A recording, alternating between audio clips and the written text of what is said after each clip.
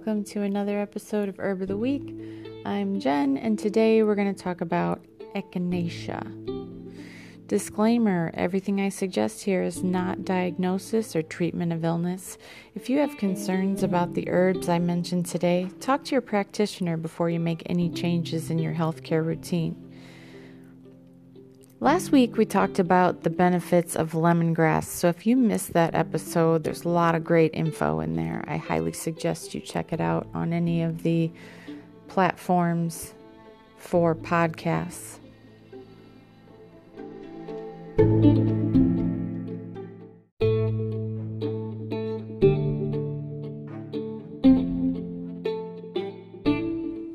The first thing I like to do in these episodes is describe what I like to refer to as the personality of the plant. Like if I were to introduce you to a friend of mine, these are things I would mention. Who you are, where you're from. I might mention a bit about your culture or anything else that makes you special to me. And the same goes for herbs. Plants have individual characteristics, and this is when I introduce you. Listeners, meet my friend Echinacea. Echinacea is a genus or group of herbaceous flowering plants in the daisy family. Anybody remember what the name of that family is? It's Asteraceae. We mentioned it before in the calendula and goldenrod episodes, so yeah, they're cousins. Echinacea is a genus. Actually, it has 10 species within it, which are commonly called coneflowers. It's native to eastern North America, stretching across the Midwest to the Mississippi-Ohio Valley, as well as the Canadian province of Ontario, which is the area just north of here. I'm in Northwest Indiana, and reaches south to the Ozarks. So if you can visualize the terrain and climate of moist to dry prairies and open wooded areas, that's where it prefers to grow. So yes, you can grow it here in Zone 5 and maybe even forage for it. They have large, showy heads of composite flowers, blooming from early to late summer. The name is derived from the Greek word echinos, which means sea urchin, due to the spiny central disc of the flower. While some species are cultivated in gardens for their showy flowers, Echinacea purpurea and angustifolia are the species used in folk medicine, and that's the two we're going to give our attention to today. In some cases, they can be used interchangeably. Echinacea was widely used by the North American Plains Indians for its medicinal qualities. Supposedly, its modern use for the common cold began when a Swiss herbal supplement maker was told that echinacea was used for cold prevention by Native American tribes who lived in the area of South Dakota. Although Native American tribes did not use echinacea for the common cold, some tribes did use it for cold symptoms such as cough, sore throat, headaches, and many tribes used it as a pain medication, which leads us into benefits and uses.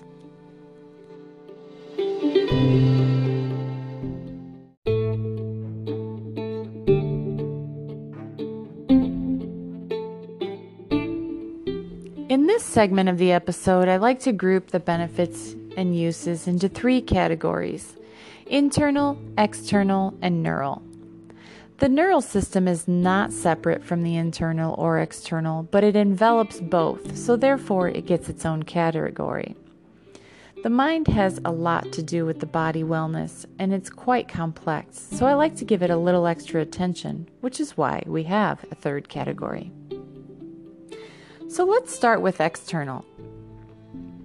External benefits are, it's an antiseptic. It increases bodily resistance to infection.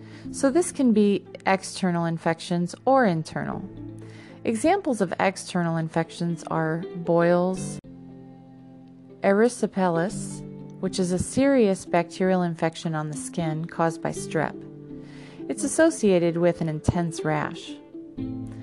Sometimes people can apply echinacea to their skin to treat wounds, ulcers, eczema, psoriasis, sun-related skin damage, bee stings, snakes and mosquito bites, gum disease, and abscesses.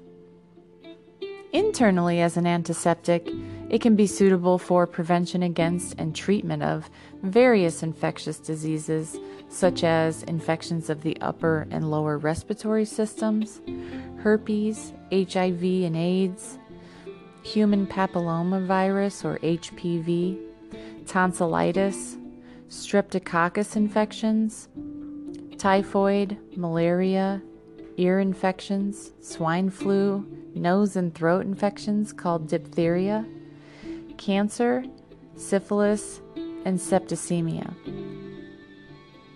Septicemia is also known as sepsis or it's a potentially life-threatening infection in which large amounts of bacteria are present in the blood.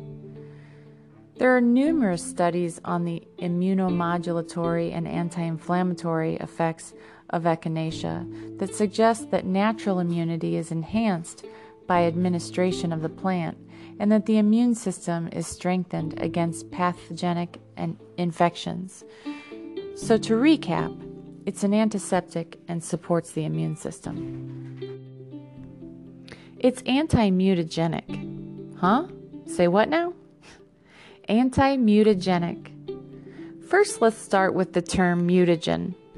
Anything that causes a mutation or a change in the DNA of a cell. DNA changes caused by mutagens can harm cells and cause certain diseases such as cancer.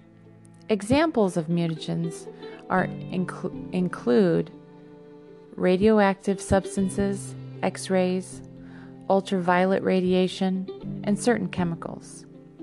So echinacea is an anti-mutagenic, which means it stops mutagens from doing their damage.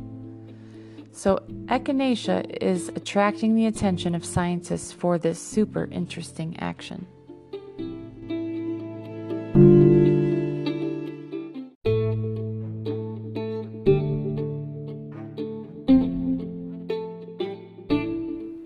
Category 3, Neural Benefits. Echinacea is an anti-anxiety. Just like it sounds, it reduces anxiety. It's also an antidepressant, which reduces depression. It has useful properties as a strong alterative. Alteratives are herbs that gradually restore the proper function of the body and increase health and vitality. This is most likely due to the fact that it's a cannabinoid. Yes, you heard me right. Echinacea is a cannabinoid. For those who aren't aware, cannabinoids are chemical compounds that act on cannabinoid receptors, which are part of the endocannabinoid system, found in cells that alter neurotransmitter releases in the brain. I'd like to pause again to break down that section for just a moment because that was a lot of words. So our bodies actually have an entire system that is specifically for cannabinoids. What are cannabinoids exactly? We know what neurotransmitters are from the SAGE episode, and if you've forgotten, you can easily go back and listen to that on my podcast, or a quick internet search can refresh your memory. But in a nutshell, neurotransmitters are the chemical process inside the brain that turns thoughts into action. Cannabinoids are neuromodulators, which means they affect the process of multiple neurons rather than simply sending messages back and forth between two neurons, the way neurotransmitters do. Neuromodulation is an emerging class of medical therapies that target the nervous system for restoration and function, such as cochlear implants, relief of pain, or control of tremors like in Parkinson's disease. The physiological roles of cannabinoids are the visual sense, the gustatory sense, which is taste, the sense of smell, behavioral and mood regulation, regulation of immune system and activity of inflammation, control of blood pressure, heart rate, and digestive processes, cell density sensing, balance, and cellular response. Cannabinoids are known to reduce anxiety, reduce inflammation, relieve pain, control nausea and vomiting caused by chemotherapy, kill cancer cells and slow tumor growth, relax tight muscles in people with multiple sclerosis, stimulate appetite and improve weight gain in people with cancer and AIDS. The most notable phytocannabinoid is tetrahydrocannabinol, or THC for short, which is the primary compound in cannabis, aka marijuana, hence where the name cannabinoids comes from. So to recap that, we have an entire system in the human body comprised of lipids, receptors, and enzymes that are responsible for a host of physiological processes which rely on the interactivity of cannabinoids and their receptors. There are very few species of plants in the world that produce cannabinoids, but Echinacea is one of those few plants.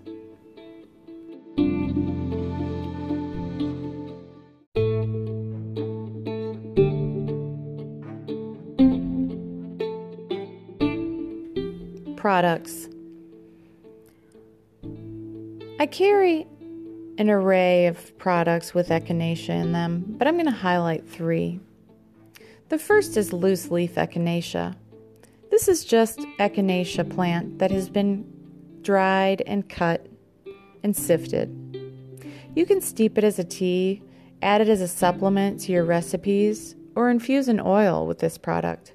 It's just $6 a bag.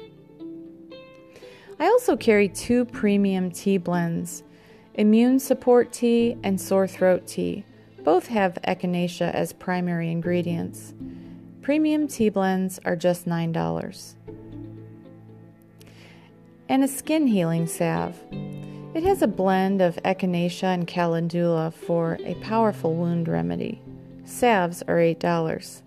Again, you can find each of these items on my website at kinfolkherbs.com. And finally, we've come to the DIY segment of the show. I'm going to tell you a simple, super easy recipe for Echinacea poultice. First, I should probably explain what a poultice is. A poultice is a mass of plant material, much like a paste, that's applied to a wound and usually covered with a cloth or a bandage.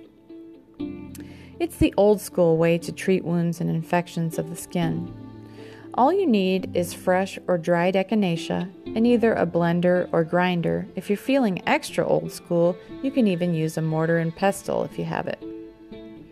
So if you're using the fresh herb, you'll need to chop it into small pieces using a food processor or a knife. And if you're using the dried herb, you'll grind it with a coffee grinder. Or you can opt for the mortar and pestle for either form. Transfer your parts to the blender. Blend for 5 minutes to get it as smooth as possible. And if you want to add a little bit of oil to the blender, it may help get a nice smooth texture. Calendula oil is what I would suggest. When blending is complete, transfer your Echinacea to a container to store in the refrigerator. To use this poultice, apply it directly to the infected wound and cover with a bandage or a clean cloth. Reapply twice a day. Do you want to make your own? I have the ingredients. And if you don't have time to make your own, that's okay. That's what I'm here for. Call or email me and we can work something out. I'd love to hear how you use Echinacea. Leave me a comment. And if you have questions, email me at info@kinfolkherbs.com. And if you want to have a hard copy of Herb of the Week, you can sign up for that as well as other goodies on the website. Just subscribe with your email address and I'll send you all sorts of great info. That concludes this episode of Herb of the Week. Thanks so much for listening and stay well, folks.